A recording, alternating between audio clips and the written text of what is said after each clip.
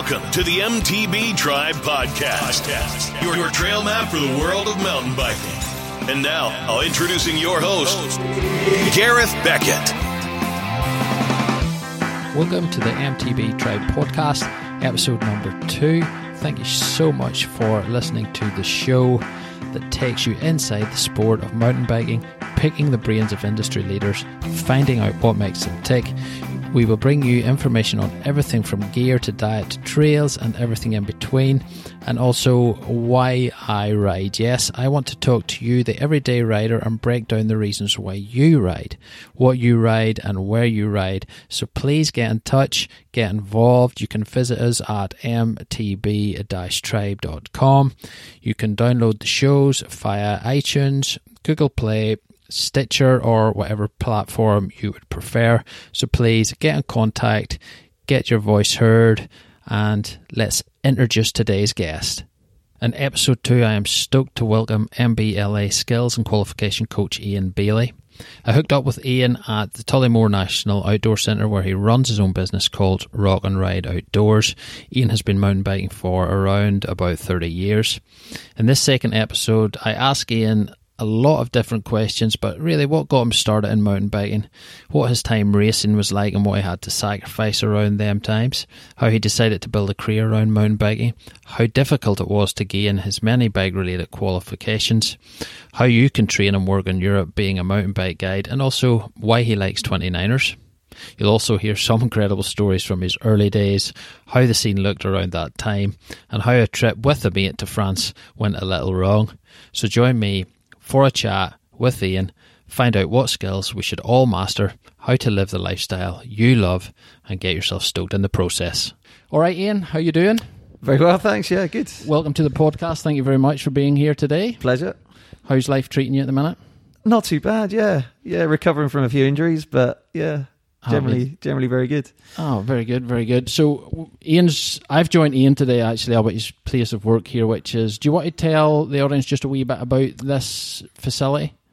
Yeah, so at the moment we're at Tullymore National Outdoor Centre, which is in County Down, Northern Ireland. I do bits and pieces of work here, but I spend most of my time in Tullymore Forest, which is right next to us, where I run a coaching and mountain bike leadership company called Rock and Ride Outdoors. Happy days. Very good. So we'll talk about that in a wee minute, but I want to chat to you just really about your background. Yep. Let the audience, people listening, know how you get into mountain biking, because it's an area I'm quite interested in, just how people get actually involved in it. Yeah. So tell me how you get into mountain biking. What initially sparked your interest? Oh, so long ago. It's hard to remember. Like, you're talking back end of the 80s, and I guess mountain bikes were first kind of appearing over in England, and I'd always ridden bikes since I was 2-3 years old, I suppose, like most kids do, and these bikes started appearing in catalogues and bits and pieces, and I just loved it. I just loved the look of them. I lived in Devon, where we had some good countryside and bits and pieces, and initially my dad helped me just build, I guess, what would have been like a cyclocross bike. Right, okay. Back in the day. And when that fell apart, I managed to raise enough money to get my first little 6-gear ML mountain bike. Remember it well. Brilliant. And I was dragging that across the bogs on Exmoor for a few years. And that was it from then. So were you seeing much coverage in the media at that time? Was there magazines floating about, TV coverage, anything like that? Or not right back then. I mean, I had the first copies of Mountain Bike UK and Mountain Bike Rider, which I don't think exists anymore. But, I had stacks of those all through the first few years of them existing. So I guess I started biking before the media took off. And we're talking pre-internet here as well. So proper old school. No, I mean, it was really sort of innocent, if you like, back then. I'd seen these bikes, got hold of one, and then just went and rode. That's all we did. And I guess these days, there's no way I consider doing the kind of riding that I did then, because it was more pushing and carrying than riding. I suppose it's come full circle with people bike packing so much these days. But like there was no influences at all. Right, wow. It was just, buy a bike and go and And hit go the and do forest, it. hit And the balls. did you have friends biked with you, or was there a few yous done it? Or? Back then, it was me and my dad. No, and then a good mate of mine, Matt, got into it as well, and then the whole cross country race scene kind of kicked off when I was about 11, 12, 13 years old, maybe, and then it seemed to explode. I guess the start of the 90s, that's when it really first kicked off, and so then everybody, all my friends, started riding mountain bikes. Yeah. Well, it's funny because speaking to a couple of friends that used to do it way back then, you know, they're the same. They kind of just fell into it. Yeah. There was no real, maybe the odd magazine knocking about, but that was really it. And it was just, I think, because it looked so different and the bikes were so different. BMX was probably about at that stage, but yeah, it was sort of the back end of BMX. You know, I had a BMX before that, but it was definitely when that was fading, that was dying to some degree, or sort of shrinking back to the core, I suppose. And mountain bikes just appeared at the right time to save the bike industry, I think. Yeah. And I was just inspired from the start. Just loved it. Brilliant. So when you got up a wee bit, did you race amateur, professional? What? I never professional. No. Right. I mean, I raced cross country. That's all there was initially. You know, it was. You can get on Google, you see how the events used to be. It used to be a cross-country race and then something like a hill climb. And the hill climb would just either be an uphill time trial, or even worse, it would just be this really steep hill and seeing who could ride the furthest up it. And everyone's just on the same pretty horrendous bikes, you know, back then. And I started racing and I was quite small as a kid, so I was useless and I just got battered. And then when I was about 13, 14, I started training a bit and I grew a bit. And started doing all right in cross-country racing, but no, it's never that great. So regional champion, but never that good, really. And was the scene pretty big at that stage? I'm sure it was. It was. I mean, I suppose by then you're sort of talking mid to late 90s, and all the media was there then, so we all read the magazines. You know, I suppose as a kid, that's when you start getting obsessed with the kit and everything, all the stuff you think you'll never be able to afford. And I spent my life as a kid sort of doing 2 or 3 different jobs just to pay for the bits that I was breaking. Wow. And to upgrade my bike and keep riding, Wow, that's crazy, yeah. So, that was that. And then I suppose the downhill came in as well. So I started racing downhill. And then it sort of started getting a bit more specialised. And so started buying more and more bikes, just to be able to race downhill and race cross country.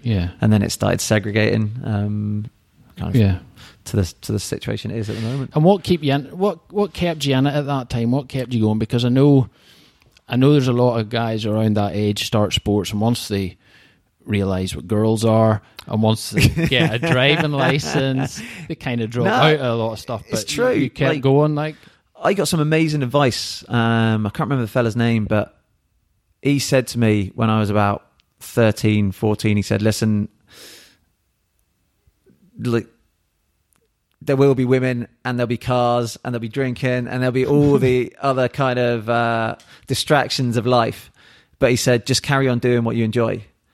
And that really stayed with me. I was doing a lot of climbing back then as well. So I carried on climbing and I carried on biking all the way through. And most of my mates who did exactly what you said, and they got to maybe 18, 19 and stopped, they are all back biking again now.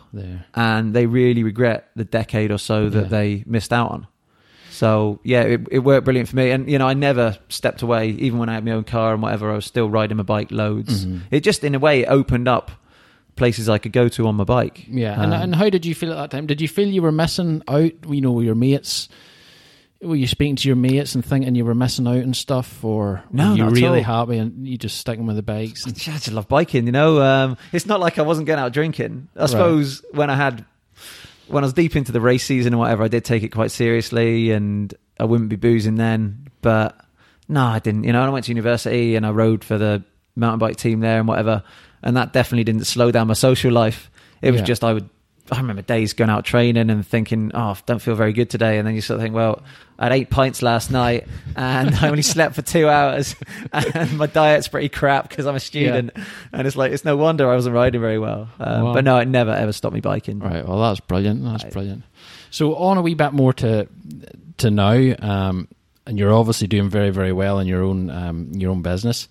But what's your schedule like now? So you still do quite a lot of training, do you?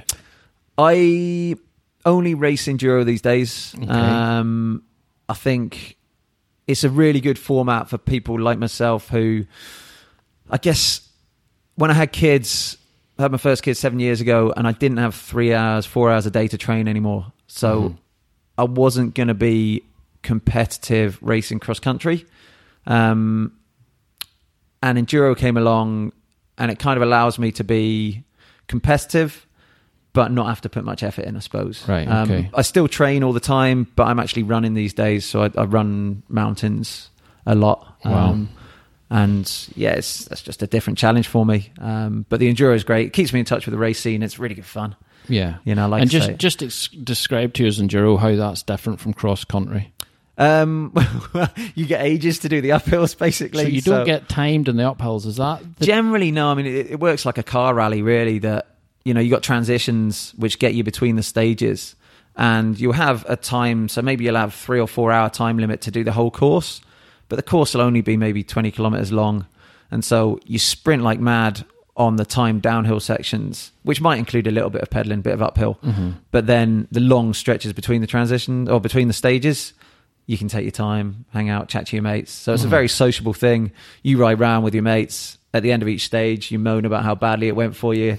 And then you ride on to the next one and forget it and get on with the next stage. So, yeah. So I know today you're doing a couple of training sessions. Yep. Will that be geared for mountain biking, or why are you training at the minute? I'm just back from the World Mountain Running Championships in Italy last weekend, where I was competing for Ireland, and I've got another big race coming up in October, so it's just training for that. So mainly running at this. Yeah, at this absolutely. stage. And that's the other joy of the enduro. It doesn't need any specific training. As long as I keep riding bikes all the time, then yeah, like, I guess if I wanted to compete to the level that I compete with the running, I'd have to train full time. Right. But I don't, you know, I'm racing around Northern Ireland and just having fun, really. Yeah, happy days. Yeah. Yeah, well, that's good. So at the minute then, I know you've travelled quite a lot, mainly with mountain biking, or? I've always made sure I've been near a bike. So if I didn't take my own, then I'd spend my time trying to track one down so that I could actually get out riding. Yeah, I've never been far from a bike, so I've got to ride in some pretty amazing places. Yeah, it's been good. Well, tell me a couple of funny stories or something from some of your travels. I don't know about funny stories. I can tell you the sort of highlights. I remember we rode the Tour of Mont Blanc a couple of years ago, which is a brilliant ride. It's about 120 odd miles, loads and loads of mountains, basically all the way around Mont Blanc.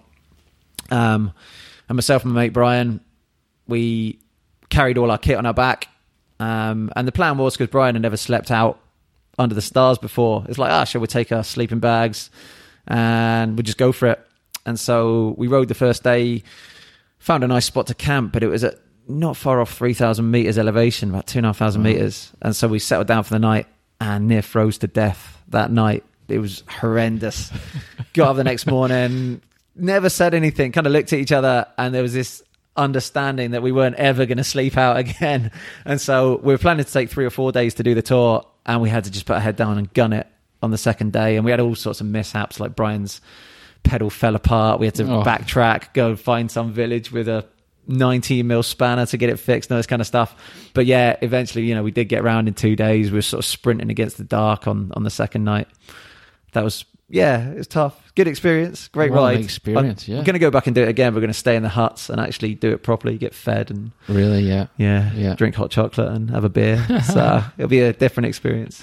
Brilliant. Yeah, because it seems to be really taking off, all the mountain biking traveling at the minute. It's big industry, big business. Yeah. I think the industry, I suppose, is always looking for new avenues, if I'm being cynical about it, to sell bikes. You know, they have to exist. And so the whole fat bike things come along and plus size tires. And from my reading of it, I suppose almost it kind of went backwards in terms of the fat bikes came along, and then the industry was looking for a way to market these fat bikes. And bike packing seems to be the perfect way. So actually, fat bikes are fantastic for being able to load them up with loads of kit. They're still really stable, and you can ride them across virtually anything. They've got super low gears, they've got massive tires, and so you do see people doing some really cool stuff just riding across thousands of kilometers of tundra. And I read a bit about some fella going across Mongolia and you wouldn't be able to do it on any other kind of bike. And I think it's just, again, it's triggered a lot of people's imagination. And so people are starting to hang all sorts of camping equipment off the side of their bike and just going for it. It's brilliant. Excellent. It's another big growth area, and it's starting to get recognition in magazines. And obviously the companies are well on the back of it and developing all sorts of new kit and equipment and bikes to suit that market. Certainly.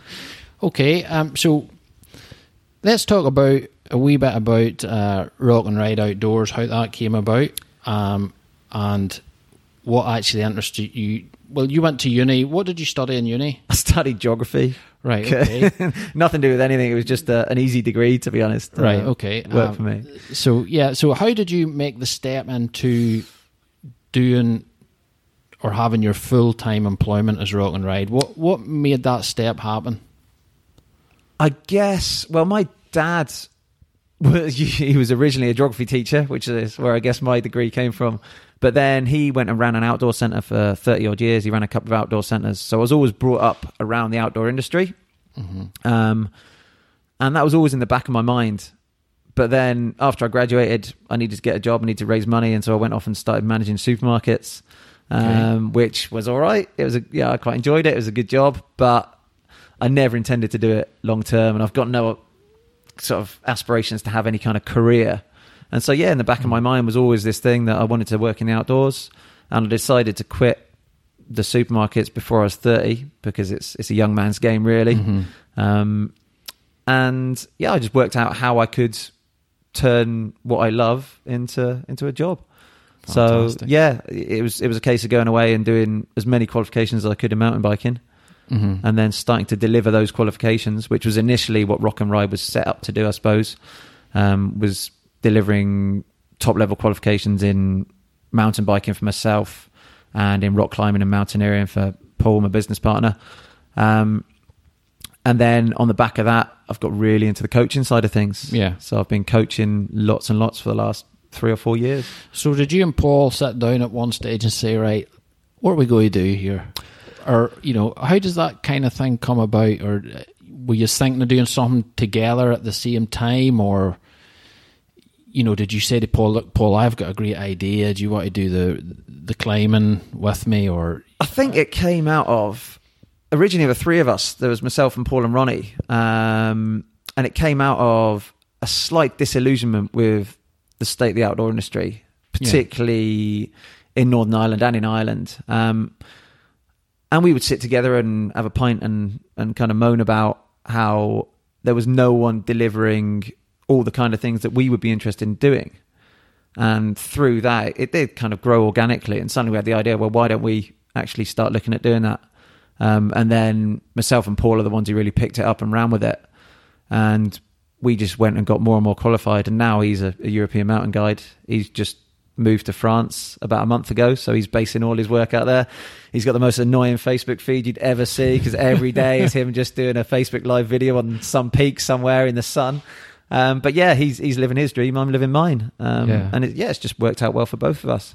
And I guess the reason it worked is because we found a niche and kind of went into it. Yeah, and you can kind of run it remotely, can you? So he can do that where he's at. Yeah, he comes back to Ireland whenever he needs to deliver things in Ireland. And so it means, I suppose, he can come back and catch up with everyone, but justify it as work. And likewise, I can go anywhere. I can go and coach and work anywhere, which is great. That's brilliant. There's a big guiding scene in Europe, which, you can sort of jump onto anytime you want. Right, so you obviously are qualified to a very high level. Yeah. You're qualified as MBLA mountain bike qualified, or what does that so stand for? I'm an MBLA tutor. MBLA was the Mountain Bike Leadership Award, which was the original award. It was set up back in 1997, and it was originally the UK wide award for developing mountain bike guides, and then it got bought up by Cycling Ireland, who are the all-Ireland body. And so now I deliver courses for them, for Cycling Ireland, to train up other leaders.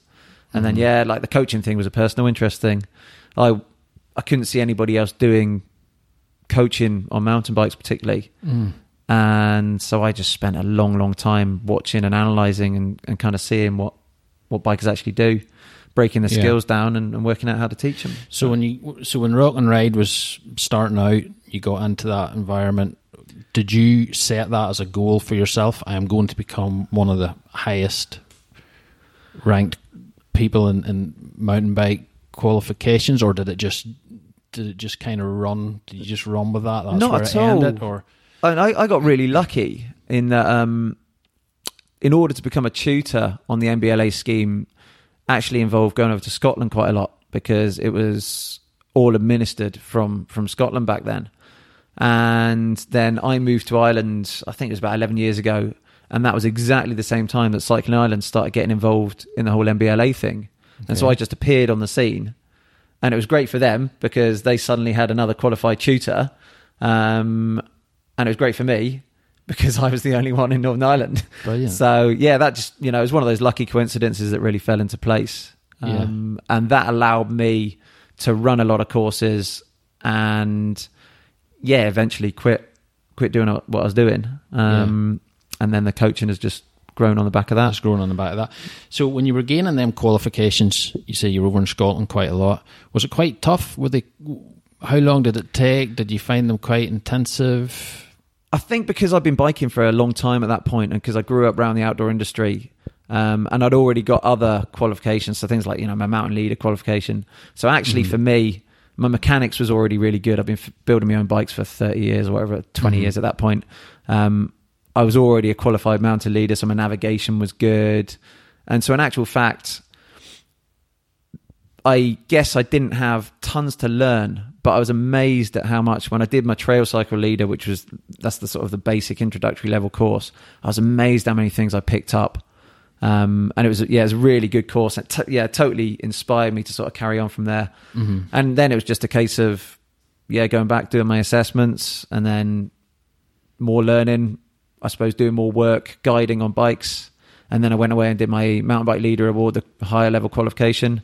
And that meant going over and doing some amazing riding in the Lake District. And then that went brilliantly. The assessment for that went really well. And by then I decided that that's what I wanted to be doing, delivering those courses, because I saw the tutors and they were having a brilliant time. And I thought, and you look around the room, you think, oh, they're probably making a tidy living out of this as well. Like, there's 8 of us here and we've all paid such amount of money or whatever. And no wonder they were smiling, because they're out on bikes all day, just having a laugh and making a living. And I thought, I want to be that person. So from that point, I guess I decided to make that happen. It took a long time, took several years, and a lot of trekking back and forward and being observed, doing things, and delivering courses myself. But it's well worth it. And did you ever think at any time, wow, this is too tough? Or were you ever a bit nervous at any time about stepping away from, let's say, full-time employment, where you're bringing in a wage every week, you kind of know where you're at, you know how to pay bills? Or did you do it in between times? How did you manage that? How did you... I was pretty lucky in that I was working in retail and making a decent amount of money. And then I ended up taking about 2.5 years off. Really?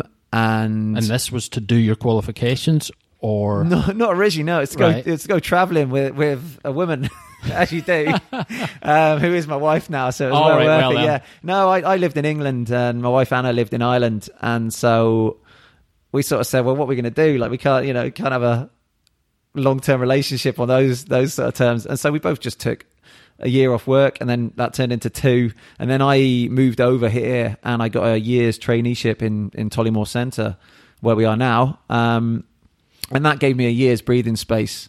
And I guess I picked up a load of qualifications then, which allowed me to, about a year after that, I went back to retail for a bit, raised as much money as I could.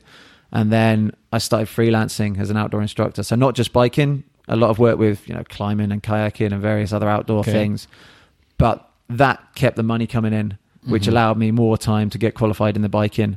And then once Rock and Ride came along, I was able to just focus purely on mountain biking, which is what I always wanted to be doing. That's where your passion lies. Absolutely. Yeah. I mean, I still love the other outdoor bits, but biking was always the main sport. So. Yeah.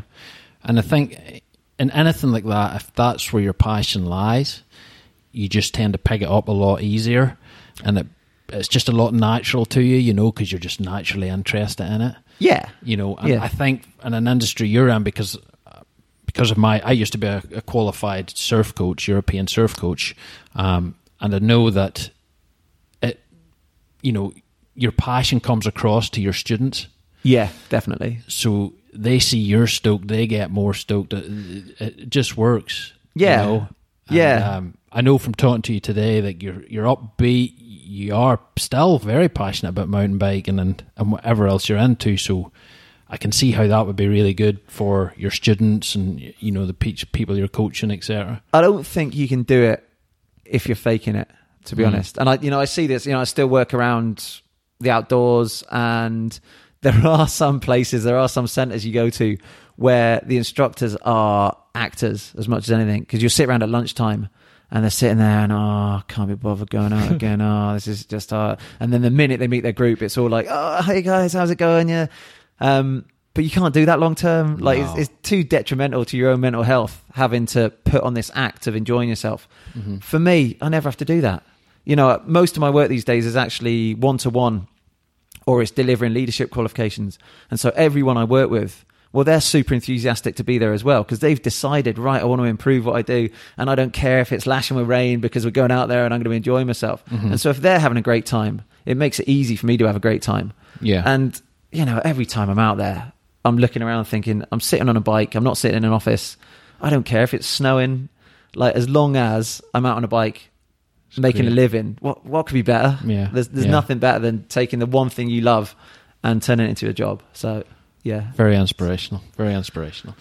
So you provide a number of different courses and qualifications. Yep.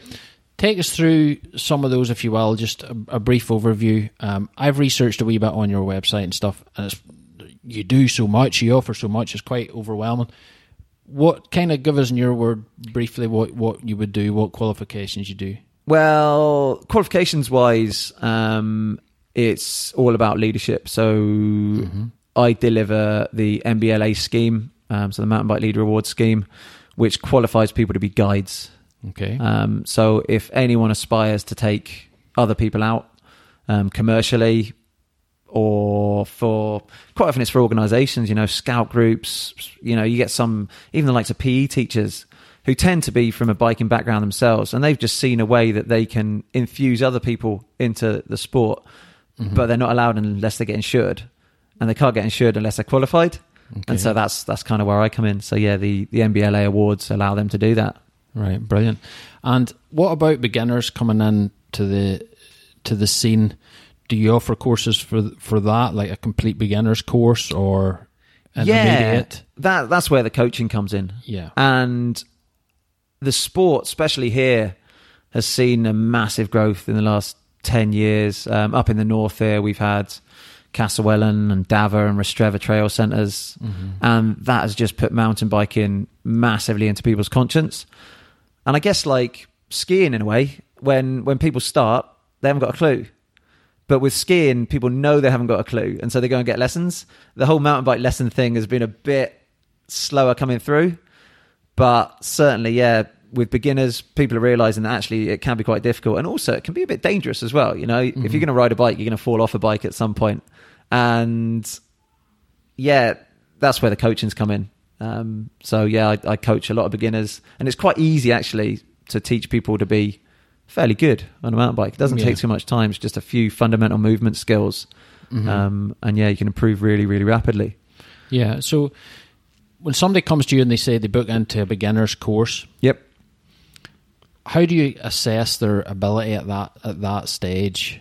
It's a good question. How do you know if that course is maybe a wee bit beneath them and they maybe should be more intermediate? What way do you assess that? I kind of skip around that by these days doing most of my work one-to-one. And if it's not one-to-one, then it'll be with groups of mates. And so one-to-one is great because I'll ask them in advance, we'll have a chat, email a bit, and I'll try and work out what skills they want to be looking at. And I'll also obviously ask them what they've been doing, how much riding, how long they've been riding for, where they ride. And that gives me a bit of a picture of the level they're at. But then quite often when they turn up, they're quite a lot better than they've kind of explained. People are a bit coy about how good they are. But it's great because it's one-to-one. Then I can just totally tailor it to them. Yeah. And so it just means that nobody's ever having to have a session where it's dumbed down or where it's beyond their capabilities. Yeah. And certainly when I started out, I was advertising days for people to come and book onto. And when you get some people turning up for a beginner's day who aren't beginners, or some people turning up for an expert's day who aren't experts, it makes it really, really hard. Mm-hmm. And it just means that people don't get as much out of the experience as they should. Yeah. So now one-to-one works great. Groups of mates is actually even better because, to be honest, even if one of them is nowhere near as good as the rest, well, they already know it. So they're either going to be a bit kinder to their mate, or more often than not, they'll just give them dog's abuse for the whole session. But it's all good crack. So, they don't really care. And everyone, they'll feed off each other. And so there's this kind of group buzz thing going on. The only difficult thing with that is trying to stop people from smashing themselves up, because they all start feeding off each other and trying to do things that they wouldn't normally try and do. Well, when I was coaching surfing, I always found the worst people to get were a group of rugby players. Because they didn't listen to a word you said. Yep. They were gung-ho. They were all trying to outdo each other, and they normally end up getting in trouble. Yeah. But it was good fun. And they knew they were having good crack. Even though their lives were in danger, they were still having good fun. Yeah. The problem is they don't realise quite how much their lives are in danger. And biking's the same. I think as a coach, as a guide, it's my duty to tell people it's dangerous. And so quite often I'll do an introduction where I point out how many bones I've broken. So I've broken 17 bones biking which I think over the last 31 years or so. That's not a bad return. That's only one every 6 months or so. But when I do say that, you sort of see people's face change. And then, I say, but, I've no intention of breaking you today. Yeah. But do be aware, it's a dangerous sport. And trees and the ground aren't the most forgiving surfaces. And if you're going to fall on it, at some point you might get hurt. Yeah. And then at the other end of it, the expert thing, that's quite funny. Do you ever get people coming saying to you, I'm an expert, and you find out that they're not? Or would you be coaching people that you kind of know their background? Because I'm skills coaching rather than fitness coaching, then I'll see the same people again and again, but quite intermittently, and they're kind of improving in between. So, no, I don't really get anyone who says they're an expert who's not an expert. Because I don't think people are... You don't meet many people who are that sort of... They go the other way. Yeah, they tend to go the other way. Yeah. And again, it's pretty easy to spot. Yeah. And so there's a few drills that I tend to go through at the start of every session, which just show me how good people are on a bike without them knowing they're being tested. Yeah. Just simple stuff like I'll ask them to ride round and see how close they can get the end of their handlebar to the ground. And if they pick up a bit of speed and carve a perfect turn and get there, the end of the bar about a foot off the floor, then I know they've got some skills. And then if we go and hit a little drop and they just launch off it, no worries, then it kind of, I can see straight away which level to gauge it at. Yeah. And then I discuss it with them. Above everything else, I don't want to put anyone in a situation where they might hurt themselves. So exactly. Yeah. If we're pushing it too hard for them, they're not going to learn because they're just too scared. They go all rigid. So no, it's much better to actually let the people I'm coaching dictate what they want to do and the level they want to do it at. Well, the one-to-one thing's brilliant. Yeah. Because when I started to snowboard, I took a one-to-one lesson. Yep. And then I had a couple of mates when they seen how stoked I was and how just extremely good it was. I encouraged them, even though it was more expensive. I encourage them to take one-on-one lessons, but you learn so much more, and you learn it so much, faster and quicker and safer, I think.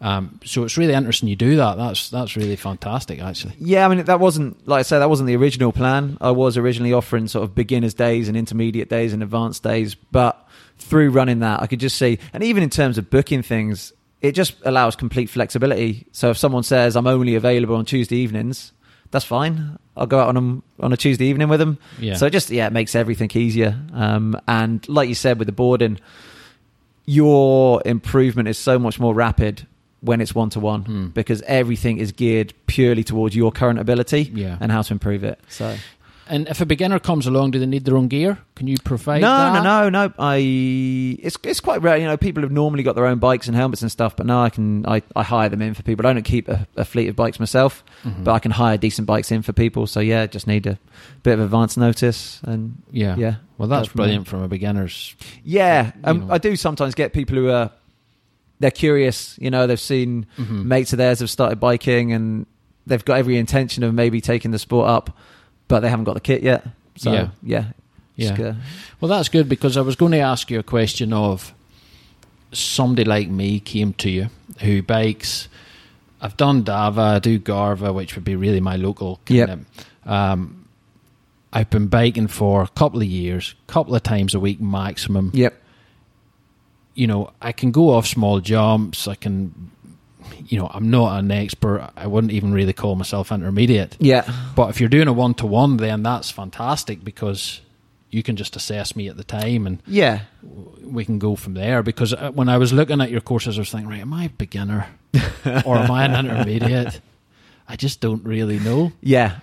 You know, so it's good if people want to contact you, they can chat to you.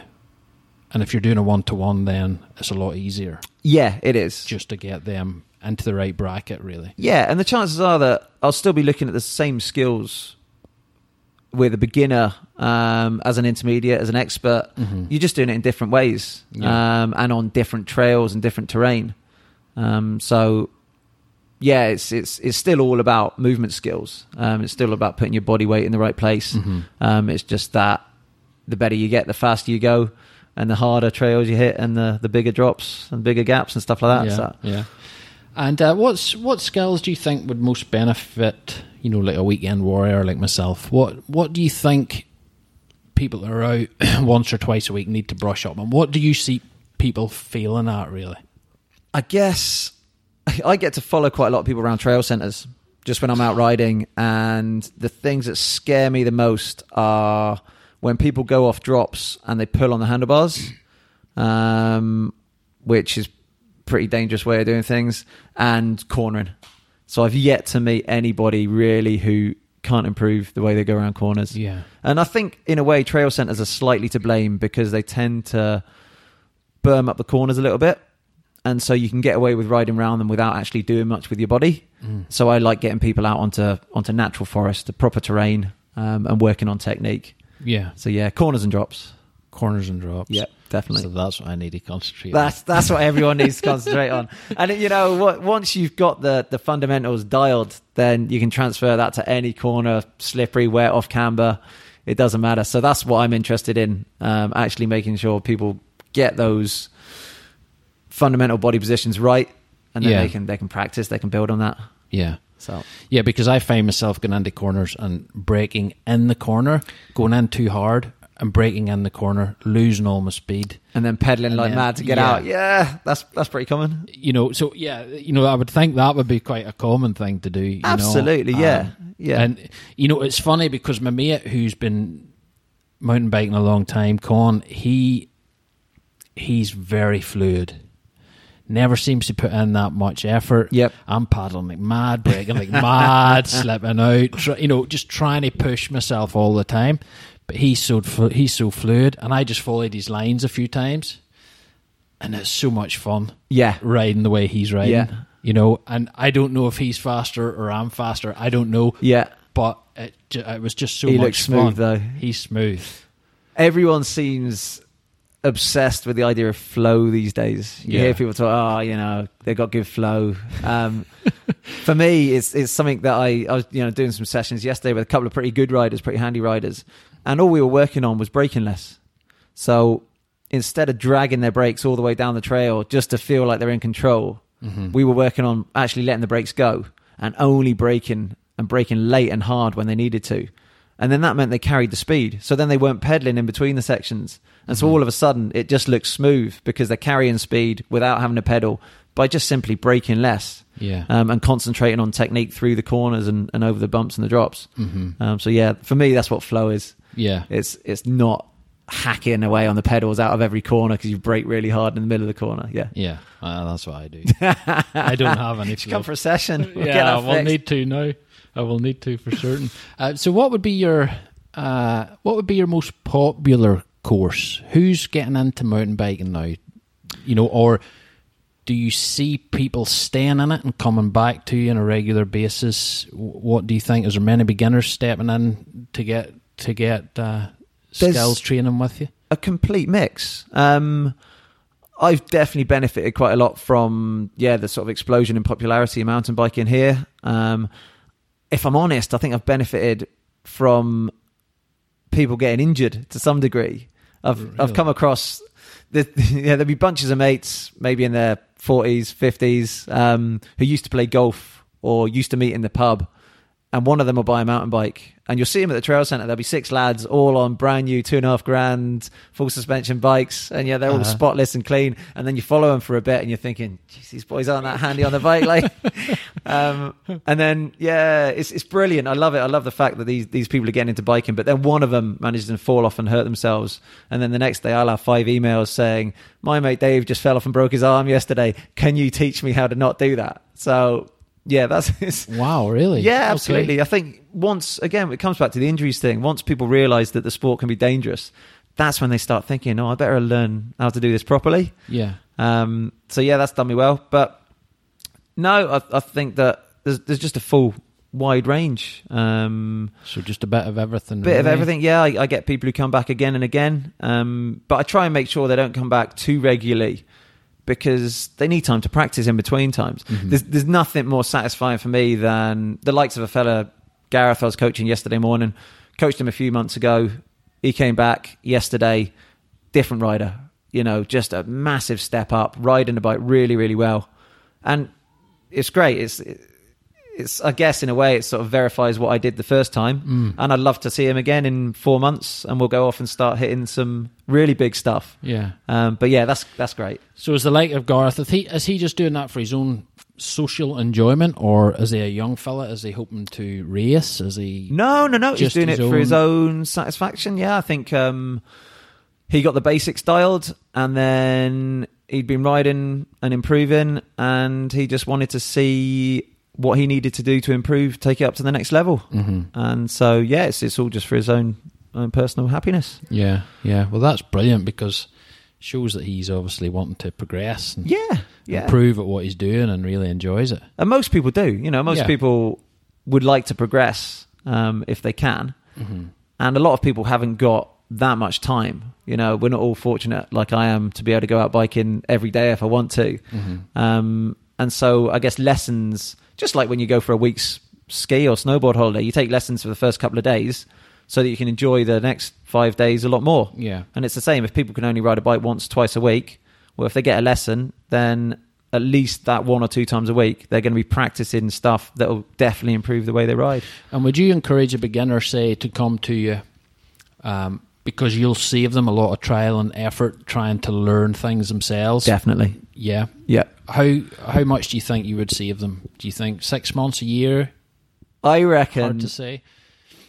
Honestly, if I'd had lessons when I was starting mountain biking, I was 11. If such a thing existed back then, 15 years. I reckon really? if I'd had 2 or 3 days of lessons, I reckon 15 years of bad technique would have been... Seriously, as much as that? For me, because, I started biking a long time ago, and there were no influences. Mm-hmm. There was no biking on TV. It wasn't until 10 years later that the first Sprung mountain bike videos started appearing.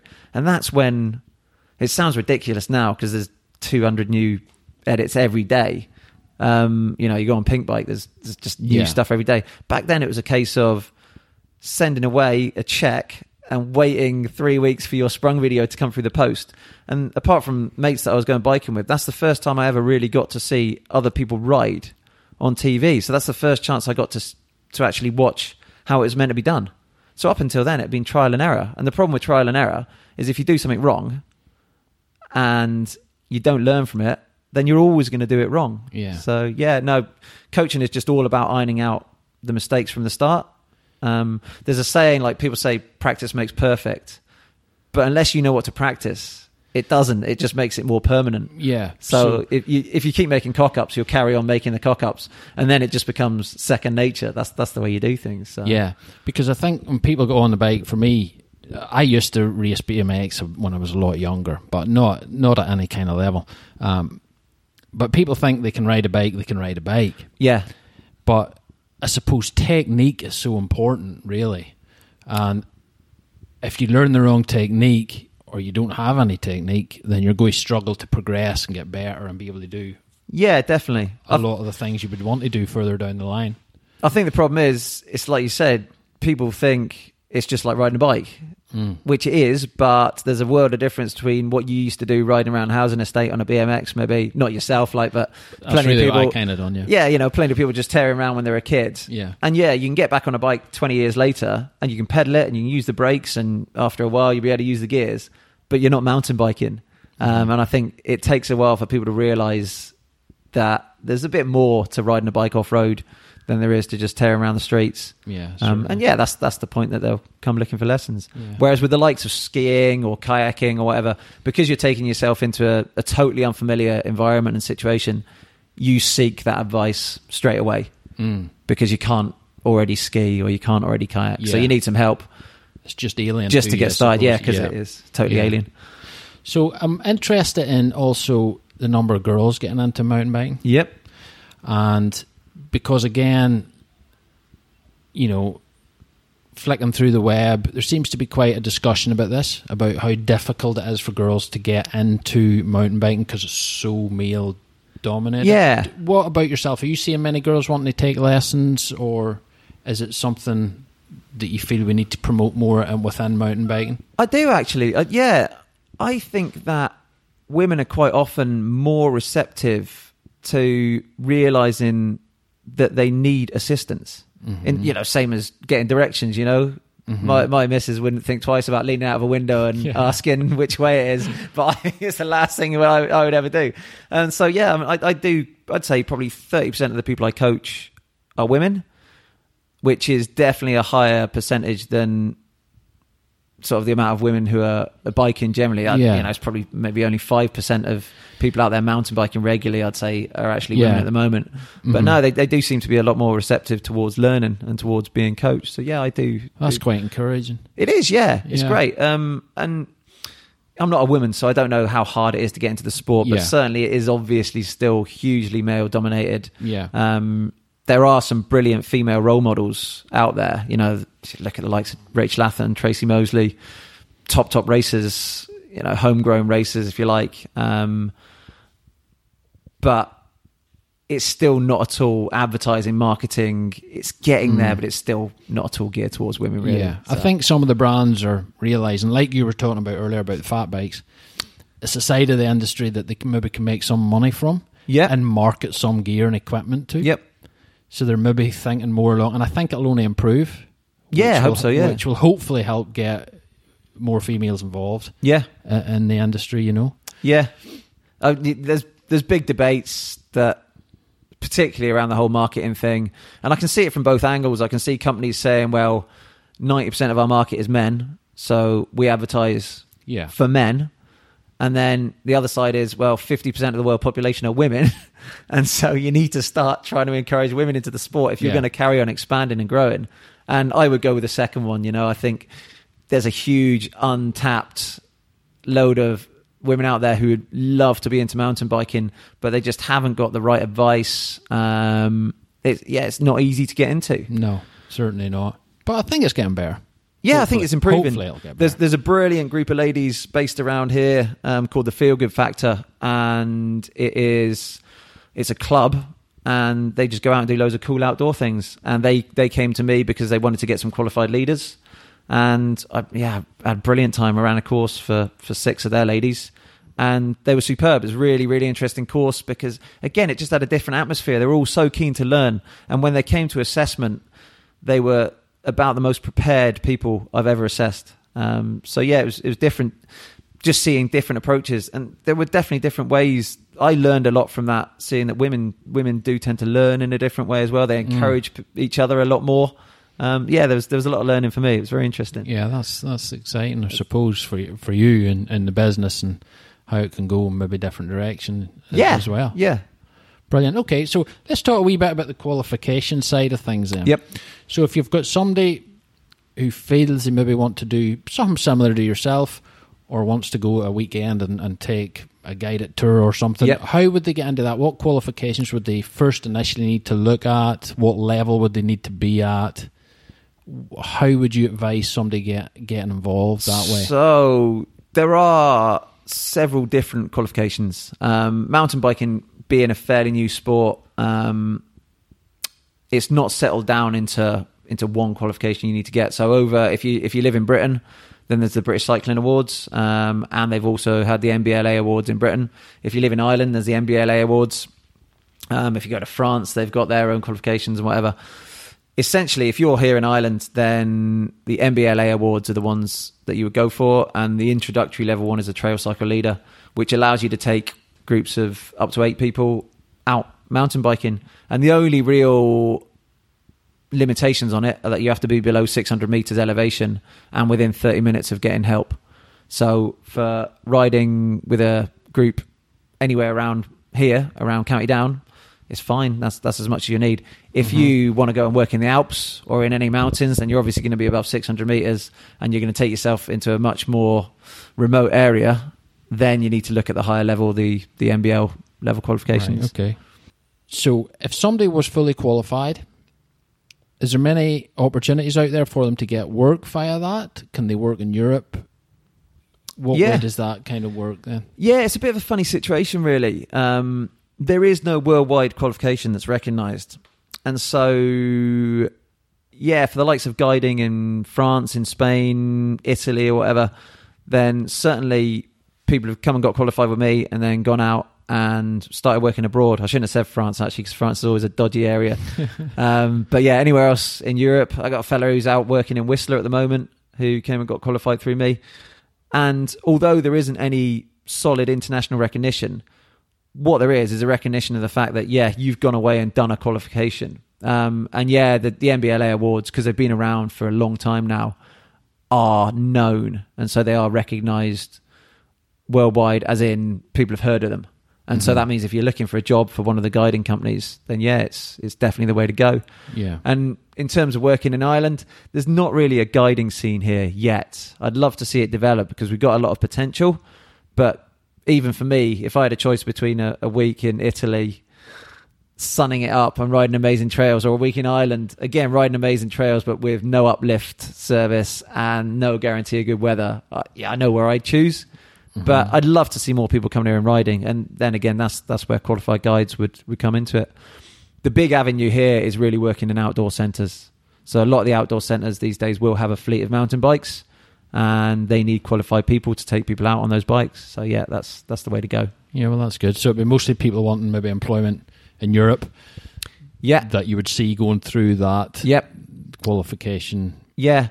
And again, like I say, when it comes to the qualifications, a lot of it comes down to organisations who they really want to take people out on bikes, but they need the insurance, so they need the qualifications. So, I've had all sorts, councils, scout groups, youth groups, teachers, a lot of bike clubs, obviously.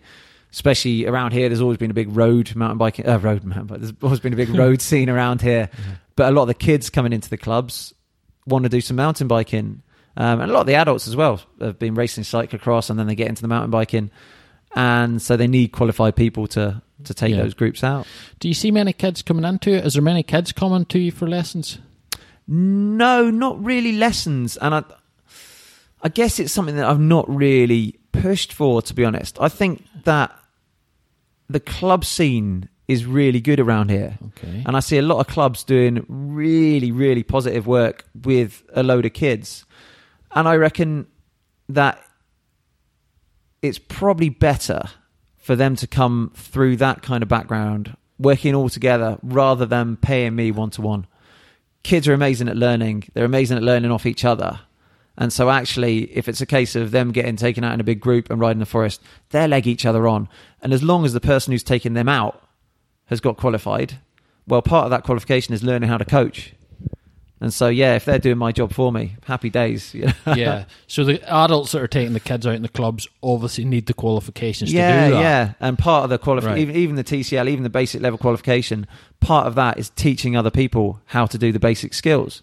So teaching them how to ride corners, teaching them how to ride drops, because you can't take a beginner, put them on a bike, and expect them to know that stuff. Yeah. And so, I think it's fantastic what the clubs are doing, and clubs want to survive, and surviving as a club is part of, you've got to encourage the next wave of riders. So yeah, they really want to get the kids involved. Yeah, well, that is very encouraging. Yes, That's good. yeah. That's good. And Rock and Ride now, just from your own personal side of things, are you happy with the way it's going? And Yeah, very has it much given so. you the lifestyle that you kind of wanted, and when you were working in supermarkets and stuff like that? Did you ever think that you would be doing what you're doing now? I've never been someone who sort of plans their life, if I'm honest. I don't sit down and think, right, what do I want to be doing in a year's time? I plan my holidays. Yeah. And Rock and Ride has definitely allowed me to justify going away and, just take a lot of really amazing holidays. And yeah, I mean, it's like I say, it's a dream lifestyle. I get to work doing my hobby. So, yeah, it's fantastic. Long may it continue. Brilliant. It's just more general terms then. Mountain biking, where do you see it going? Do you think it's changing much, or? Oh, that's a big question. Do you think is it, because for me, I think it's getting more popular. Do you think it's going to keep growing and expanding? And I think as long as the industry keeps finding ways to keep it fresh and change it, then yeah, it will carry on growing and expanding. I mean, up until sort of 5, 6, 7 years ago, it was almost as if the technology was peaking. Mm-hmm. And then all of a sudden you get all the different wheel sizes coming in. And right. I wanted to speak to you about wheel size. Don't make me talk about wheel sizes. Go on. Sorry to interrupt, but because we were talking about this, just previously there. Yeah. So I'm on 26. Yep. Old school. Yep. You like 29. I do, yeah. Right. But anybody getting into it, so anybody that's listening getting into it, there's a big discussion at the minute between 27.5-inch and 29-inch wheels, right? Forget about what I'm on 26. That's old school. That'll never be made again. Why do you like 29ers? Why do you like that so much? Is it because you mainly ride a hardtail, or? How did this come about? I rode 26, obviously, for 20 years, and it was fantastic, and it's all we had, and so we knew no better, and the technology got better and better, the suspension got better and better, and so what we could do on smaller wheels just, and constantly evolved and improved. Then 29ers came along, and the first 29ers were crap, and I rode one back in the day, and then I spent 5 years doing what everyone else was doing, saying, oh, they're useless, they're terrible, they look awful, and I still don't think aesthetically they're not as nice as smaller wheel bikes. But yeah, I kind of put them to one side, and then I guess about 2 years ago, I jumped onto a proper slacked out 29er. So a 29er with angles that were very similar to the 150mm 650B bike I was riding at the time. So I was riding an Ibis Mojo HD, and in fact I had a Santa Cruz Nomad before that, and they were both 650. And they were amazing bikes, especially the Ibis was incredible. But I didn't really notice that much difference with the wheel size between 26 and 27.5. Okay, really? Okay. Then I jumped on a 29er, and it was actually, that's right, I was in Colorado. And I'd hired a bike, and I got in touch with a fella, and he took me out for the day. And it was only when I picked the bike up that I saw the size of the wheels. And I started thinking, oh, what am I going to do with this? And this fella who's taking me out, an ex-professional racer, and he said, listen, just ride it the same way you'd ride your own bike. And we rode off the top of Pikes Peak. So it's a 14,500 foot mountain. Yeah. 41 kilometer descent we rode off there. Every different type of terrain. Within 5 minutes, I've forgotten the size of wheel that I was on. Then I noticed that every time I freewheeled, even though I was on a £1,000 hire bike and he was on a prototype pivot carbon Max 6, I think it was, 10 grand's worth of kit. Every time we freewheeled, I had to keep braking because my wheels were just going faster than his. And he was on... He was on 650. Right, okay. And then I noticed that I didn't have to change my riding technique at all because the angles were right. Then actually it just worked. And there's one section where it was about 1,000-foot drop with, 50, 60 switchback corners. And I said, how the hell am I going to ride this? And again, he said, just ride it like you would normally ride your bike. And I got to the bottom and maybe I had to work a bit harder in the corners, but no, generally loved it. And from that point on, I guess I saw the light in a way. And like you say, particularly on hardtails, it's almost cheating. Yeah. So they roll better, they corner better, they grip better. And so for me, 29 is the way to go. So do you think a 29er would be okay as an all-round size? So if you're only going to have one bike, would you say 29er? Yeah. Yeah. For me, I think the only time I'd advise against it is when people are shorter and so the size of frame they need doesn't really effectively fit the big wheels. But there's been big changes again. The Stanton that I'm riding now, it's got a curved seat tube. And a lot of 29ers these days have got a curved seat tube so they can fit the back wheel in, but still have really short chainstays, which means that they accelerate really well. They're still snappy. They're still quick in the corners. And that was, part of the original problem was that they were so long. Like I always knew I was in trouble. When I got the Santa Cruz, it barely fitted in the back of my van because the wheelbase was so long. And the 29er I'm riding now, obviously the wheels are bigger, but the wheelbase is shorter, so it's actually a snappier handling bike, but it's got the advantages of rolling over much bigger things. Yeah. And I noticed on super technical stuff that there are drops and there's step-ups and bits and pieces that I can get away with just rolling over that swallow up smaller wheels. So it's a cheat. It's a definite cheat. So there you are. If you want to cheat, just get a 29er. They're faster. What I would say is that they're not necessarily as much fun. Okay. So if you're all into throwing the bike around and it's all about pumping the ground, getting off the ground as much as possible, then yeah, smaller wheels I think are still better fun. If you're into generally going faster, carrying speed better, then 29 is definitely the way to go. 29. Yeah. I'm really interested to see how the whole downhill thing pans out. There's been a lot of debate this year. It's working well for Greg Minar. It didn't seem to work so well for Danny Hart. I think, there's always a preference thing in it. But yeah, I pretty much foresee 29 as taking over, particularly enduro, and maybe downhill in the next few years. Right. It's interesting, and I'm sure the debate will go on. And it will. And then that's all been superseded now by e-bikes. Yeah. So for me, I'm still waiting for my first coaching client to turn up on an e-bike. And if I'm honest, I'm all for them. Again, there's this massive debate, but they allow people to go mountain biking who otherwise wouldn't have a hope of going mountain biking. They allowed my 70-year-old dad who's smoked like a train for 50 years. Me and him went biking in Italy last year and he's burning me off on the climbs. And of course, everyone who's watching, they just see this big fella with a beard rolling up this hill, no worries. And they see this younger, skinny fella behind him, busting himself. Yeah. And they don't know it's an electric bike, so it's a bit embarrassing for me. But yeah, it just allows people to get out there. And they're not motorbikes. They're not mopeds. They're not, it's not twist the throttle and tear the ground up. You have to pedal. But it allows you to go out for a 3-hour bike ride and maybe get in 10 decent downhill runs where previously you only did 3 and you were knackered. So I think that once the technology is good enough, people are going to really start adopting it. They're going to be everywhere. They're not badly priced at the minute.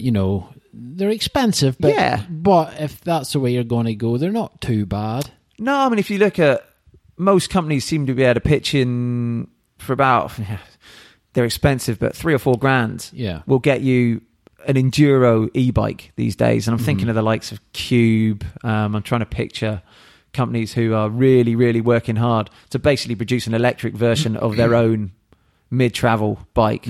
Because I think that's where the mountain biking side of the market's going to be. It's going to be people who maybe haven't got the fitness, but they've got the skills and they want to go and smash out some trails. Yeah. And it just allows them to do that. It allows you to get more biking for your time. More downhills. Absolutely.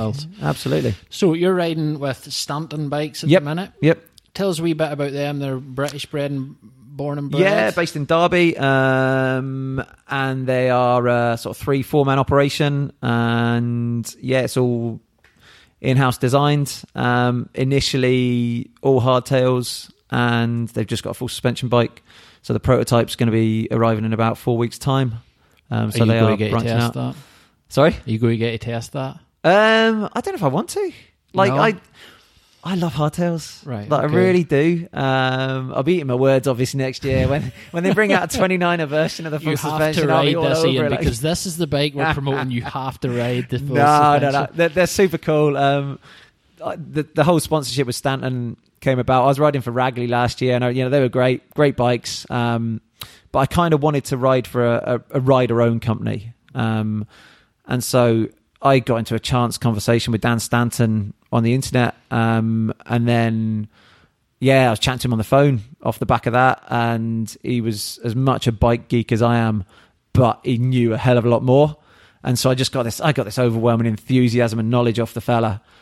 And I was thinking, Jesus, yeah, this is cool. And I was already well aware of Stanton because I'd been racing against a fella the previous year who was on a Stanton bike, and I just loved the look of it.